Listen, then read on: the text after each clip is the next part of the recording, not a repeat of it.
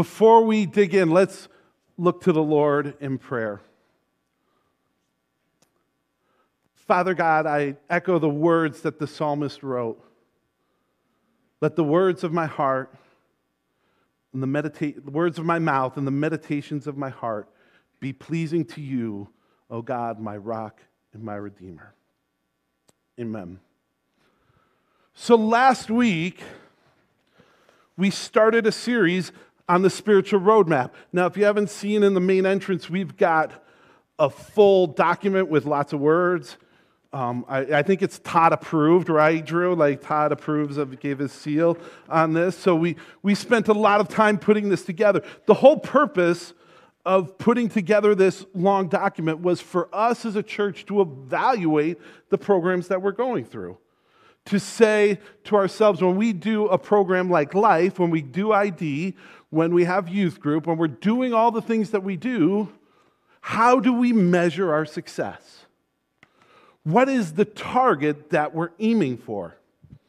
And so we came up with all sorts of different, with 5 different categories: experiences, relationships, biblical knowledge, spiritual habits, and what's the last one? Oh, behaviors and worldview. And so we divided all sorts of different benchmarks into that so that we might be the most effective at doing the work of discipleship within these walls. I think it's helpful for us to think of it in terms of a GPS, okay? You get in the car and you've got to go somewhere. What do? You punch in the address, right? You're looking at the destination. And so this spiritual roadmap is the destination that we would like to see every child who goes from the nursery to high school graduate reach this level of experience, of relationship, of biblical knowledge, and so on. This is the end point. This is the destination that we hope everyone gets to. Now, it's important for us to know and to note that every one of us is pointing towards this destination, but everyone in here has a different starting point. Right? So the route that we take is different dependent upon where we start, right? Just like everyone came here this morning, if you all took the route that I took, that would be pretty foolish, right? So if you're coming from Kronenwetter, it makes no sense to go take the route that I did. In fact, it doesn't do any sense, right? So we all had a different starting point to a destination, and so we need to understand that. Here's another thing that we also understand is life is hard, right? Life is hard. And sometimes you get to the bridge and the bridge is out and the GPS says recalculating route, right? Like that, right? Like I never missed a turn the GPS didn't tell me right, man? When we're driving and it's like, you missed your turn. No, I didn't miss the turn. The GPS was wrong, right? Like, and sometimes we just decide we're not going to follow the route. Sometimes we decide that we're going to get off track and we're going to go our own way, and now we're hopelessly lost, and the GPS says, hey, you're on your own. I told you what to do. I don't know what to do for you now. And sometimes in life, we get a flat tire,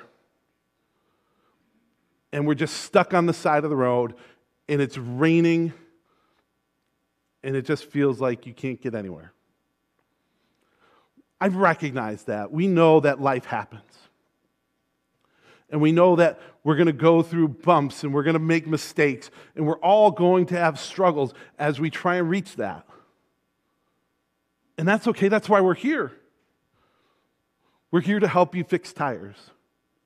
We're here to help you with bridges. That's why God gave us a family of faith. And so this morning, I want to focus on relationships. So that's one of them. We also, if you go out there, there's also these, I think they're even in the bulletins, there's a little breakdown of all the different ones. This is for high school. I thought I had one there. And if you look in your bulletin, which is a great thing to do, there's a little overview of all the things that we're talking about this morning, so you can look at that. But then I encourage you to look at that, and then also grab one of these, because this shows you the heart and the desire of us as a church of where we want to see discipleship go. Let me say one more thing before we start. This is a model for our ministries from nursery to high school. But if you're out of high school, we expect you to keep growing too, right? Like this, you're not done when you graduate. We need to keep going. So whether you're 18 or 37 or 65 or 99, your job is until the Lord calls you home is to continue on the path of discipleship. Okay? So you're not off the hook. It's for all of us. So let's dig into this idea of relationship. So let's go literally to the beginning. So here's God, and he and God the Father and the Son and the Holy Spirit are like, you know what? We should make something. They went to a maker fair. They got their tools out. Really, God doesn't need tools, right? He's like, in the beginning, God made the heavens and the earth. And we could go through the whole narrative. God said, let there be light. God said, let the earth be filled with the creatures. And God said, it was good. God said, let it happen. Poof, it happened, and it was good. When we look at Rib Mountain in the fall, we're like, wow, that's beautiful. It's amazing. When we see these beautiful pictures of nature, we're saying, wow, that's good. But then, at the end of Genesis chapter 1, he says, let's make man, let's make humankind in our image. It says our image because this is a plural form of God. It is God the Father, God the Son, and God the Holy Spirit. I was tempted to get lost in that fact and make it more confusing, but when we read the scriptures, what's important for us is to remember that the main things are the plain things, right?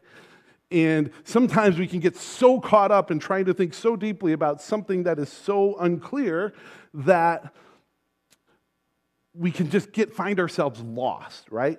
So, but here's what we know is Father, Son, and Holy Spirit said, we're going to make man in our image. That means that before God created us, the Father, the Son, and the Holy Spirit were in relationship to each other, right? So I don't want to get lost in that, but it's important for us to remember that as we look at relationships, the relationship between God the Father, God the Son, and God the Holy Spirit happened and existed before we did. Relationships are not primarily a human thing. They're a God thing, okay? So God says, let's make humankind in our image, and so he makes Adam. God says, this is very good. That mankind would reflect the glory of God, that in his image, he made mankind. He didn't make the giraffes in his image. He didn't make the mountains in his image. He made you and I in his image. But then he says something very interesting. He says, it's not good for man to be alone. That God created us to be in relationship with one another. He created us for relationship. And when we follow that into the next chapter, into chapter 2, we see that Adam and Eve fell, right? So Adam and Eve did the one thing that God told them not to do. God said, you can eat of any tree. This one, this one, this one, this. Don't eat of this tree. And what do? They ate of this tree. And so I want to start this morning with knowing the fact that there are two different types of relationships. There's a horizontal relationship that we have with God that goes from God to us, and then there's a vertical relationship that we have with each other. And when Adam and Eve ate the fruit in the garden, this relationship was destroyed. That relationship got a flat tire. And mankind was off on the side of the road with no hope, waiting for someone to come help them. Waiting for someone to come help us. So let's fast forward. There's a whole lot in the Old Testament. I don't have time to cover the whole Old Testament for you. You're probably thankful for that. So let's fast forward to Luke chapter 9. Here's Jesus. And the reason that he came here, his whole purpose in leaving heaven to come to earth was to help restore the horizontal relationship between mankind and their heavenly Father. And so Jesus came with the purpose of restoring this. And of course, we know how he did that. Jesus came and he suffered and he died. And the transfiguration here is such an important moment because now these three men have seen him transfigured. They've seen him in his glory. They've heard the voice of heaven say, "This is my son whom I love and whom I'm well pleased." And those three men will be the springboard to the church in the book of Acts. And ultimately, Jesus would suffer and die for the sins of the world. Paul says in 2 Corinthians, God made him who knew no sin to be sin for us, so that in him we might have the righteousness of God. That Jesus came and they tried him as a criminal and then they hung him on a cross, which this is really bad enough that the creation, the thing that God created, tried him as a criminal and found him guilty. And then they hung him on a cross between two thieves. And here's where the moment gets really tragic. Because while Jesus was on the cross, there was a moment where God put my sin on his shoulders. And at that moment, the relationship that had existed before mankind between God the Father and God the Son was broken. Because Jesus was carrying my sin. Because Jesus was carrying our sin. This relationship between God the Father, God the Son, and God the Holy Spirit was broken from Friday afternoon till Sunday morning. It's the only time that it has ever happened. And it happened because of me. Because I choose the things of this world over the things of God. It's tragic, isn't it? And yet, in the greatest tragedy is the greatest beauty, because in that moment, as he was resurrected, this relationship was there. To all who believed, who would receive, to those who believed on his name, he gave the right to be called children of God. That Jesus did that. He experienced that pain when he said, "Why have you forsaken me?" So that he might be restored to us. The writer of Hebrews said, it was for the joy that was set before him. It was the joy of being in relationship with us, because he didn't have to come do that to experience the joy with being with God the Father and the Holy Spirit, because you already have that. But there was a joy in being reconciled to you and I, that this was Jesus' work on the cross was not just a work of charity for us because we needed help and he gave us help. He finds joy in it. Do you understand that, church? That Jesus finds joy in being reconciled to you.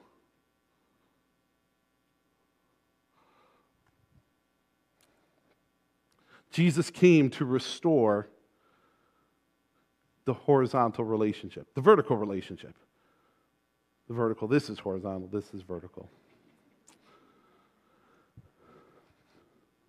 So now that we've been restored, now that we understand that when we ask Christ for forgiveness and He forgives our sins and we have been made children of God, the story doesn't end there, right?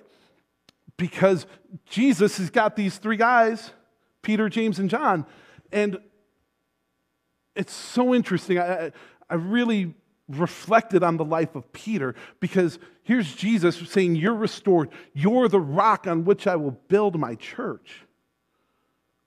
And Peter's the one preaching at Pentecost, and he's the one seeing thousands added to the number daily.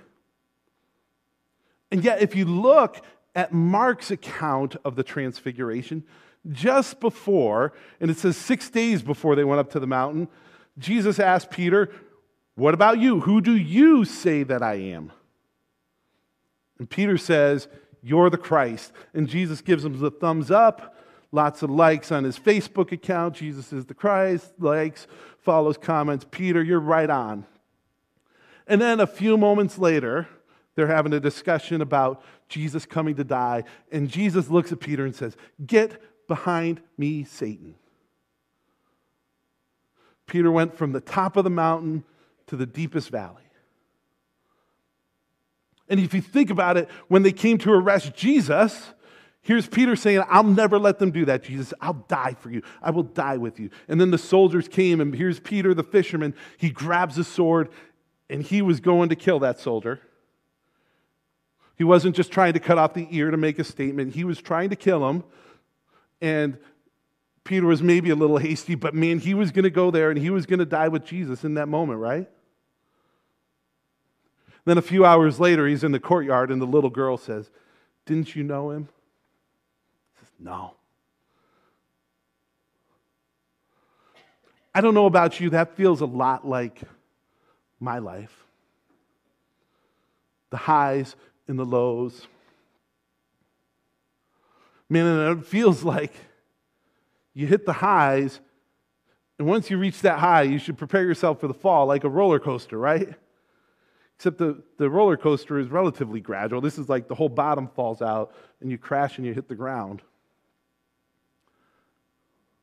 And yet, God used Peter to help others. God used Peter. God used someone that strayed off the GPS every single time. Someone that was so prone to mistakes, someone that was so into his own self that he couldn't even get it right when it would seem so easy.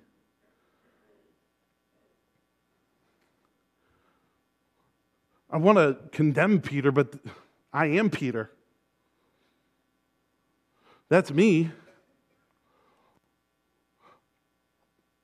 When things seem so easy, you can just mess it up, can't you?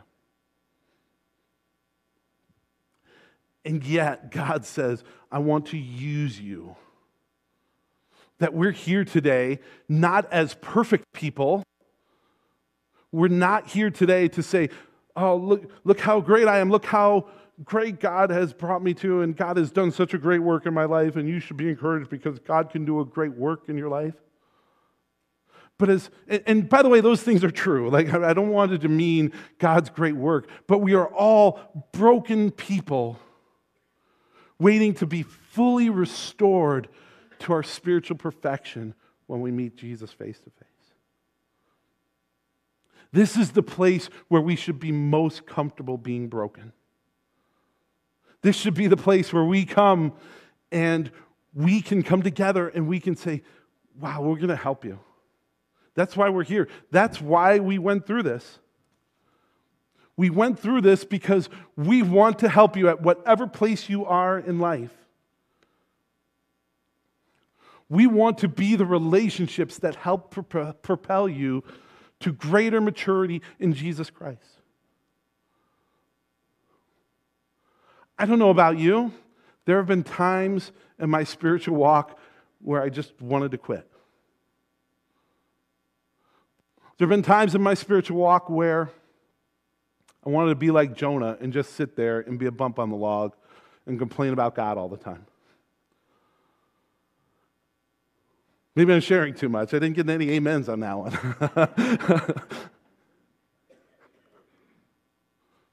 In our humanity, we're prone to that. That's what Hebrews says. Let us not give up on meeting together, as we're in the habit of doing, but let us continue to meet so we can spur one another on towards love and good deeds. Friends, God is here. The reason that God left us here, rather than taking us right to heaven when we made a profession of faith, like, think about this. If we were talking about worship, our worship would be greater if we were the angels in the presence of God, right? It would be much greater. We would have greater fellowship because we would stop sinning and we would stop doing things to mess everything up because we would be in heaven. The reason he left us here is so that we could build relationships with one another, so that we could help each other along that way, so that we can help people find that horizontal connection to Christ, so that we can use the vertical connection. We could use these horizontal connections to help propel the vertical. Friends, we can't be Christians in isolation. We can't live in spiritual quarantine. Like, I'm just going to live in my little house and I'm going to live in my bubble. I'm going to leave everyone alone. In fact, we should live as spiritual medical workers. The frontline heroes, the people who are on the front line. Yes, there's a disease in our world, and coronavirus has done so much, and there's so much damage that have been that. But the spiritual virus of sin in this world, being prone to fall back in our own little bubbles and stay away from it. God is calling us to be on the front lines, to find people who we can mentor. And strictly referring here to our map, man, our kids, our young people, our youth, they are on the front lines. Right? They are on the front lines every day. And we need to make sure that we are providing a safe place for these kids as they walk through a spiritual minefield.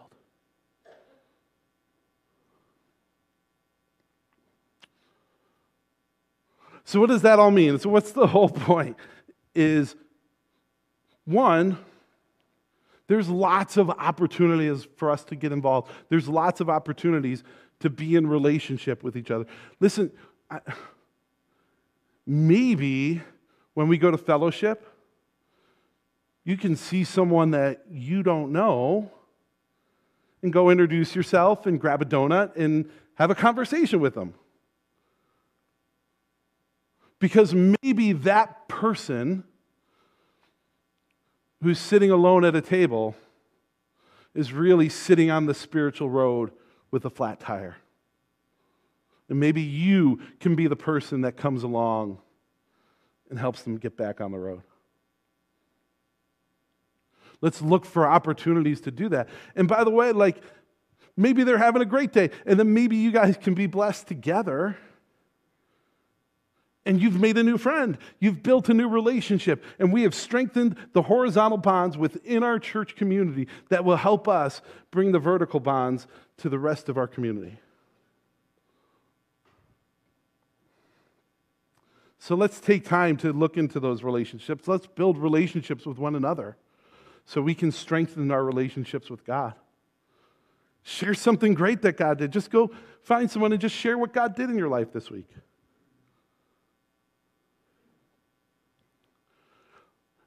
Secondly, we are doing so much that we can do to try and help everyone reach our destination. We're offering kids classes. We're offering youth groups and life. We're doing life every single week now. We've got ID classes. There's adult classes. There's There's youth classes. We need teachers. We need volunteers. We need people to attend the adult classes too.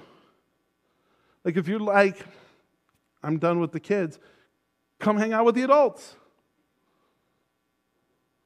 By the way, so you should go to the adult class, right? Like I'm not just down on the adult. The adults are a lot scarier than the kids, right? Like I'm just saying, you guys are pretty scary. You're supposed to laugh at that. Like that was, come on, it was a joke. Like it was a joke. So, but man, whatever is your thing, like come to an adult class and meet people. Come to invest in the lives of the little ones or the teens. That's what Jesus came for. And by doing that, we can fulfill the mission that God has for us. There's also loads of opportunities for us to serve. Get involved in our hearts and hopes and wrapped in warmth. We're going to talk about another ministry here shortly. Next summer, we're going to South Dakota. We're starting to build a team. We would love to have you come and join us in South Dakota. There's lots of ways for us to give back, for us to break our spiritual quarantine and go out and bring the message and the love of Jesus to those around us. Relationships are key. Just closing. The Pharisees came to Jesus, Matthew 22, and they said, Jesus, what's the greatest command? And they wanted him trapped, right? They're like, whatever he says, we're going to ask him about another command. We're going to say, oh, so you think one command is greater than another? Who do you think you are, Jesus? You see, this is what I love about Jesus, because he's smarter than them. And so he says, you know what the greatest command is? Love the Lord your God with all your heart, your soul, your mind, and your strength. The vertical relationship, right? Love God. But Jesus doesn't stop. You can't limit what Jesus wants to teach us, because Jesus says, hey, also, the second greatest command, since you're interested in creating a list, the second one is like it. He says, love your neighbor as yourself, the horizontal relationship. And then he adds one little thing. He says, all the law and the prophets hang on these two things. Jesus sums up all the law. Read all of Leviticus, and it comes down to one word, relationship, whether it's a relationship with God or whether it's our relationship with others. Think about it. Let's just do a brief rundown of the top 10 list, right? If I steal from my neighbor, am I loving him? Nope. Horizontal. If I am loving my neighbor, would I kill him? Nope. Horizontal. If I'm loving God, would I take his name in vain? No. Read through the commands and you will see that relationship is at the heart of them.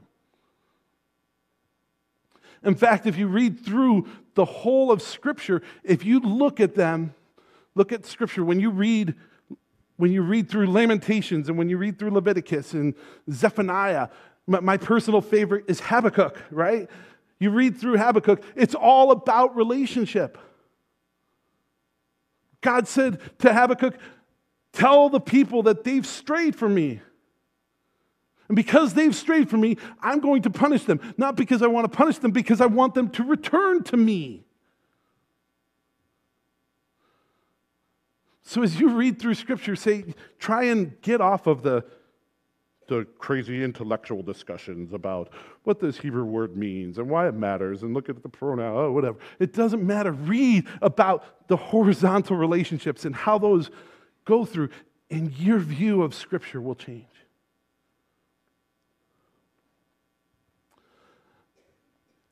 Relationships are so important. They are the heart of Jesus, that we restore the vertical and restore the horizontal. Let me pray. Father God, thank you that you sent your Son to suffer and die for my sin. And Lord, I just pray that through the power of your Holy Spirit and through the power of the work on the cross, Lord, that we would find restoration with you and be restored in relationship with one another. So just guide us and lead us through the rest of this day. And we pray this in your name. Amen.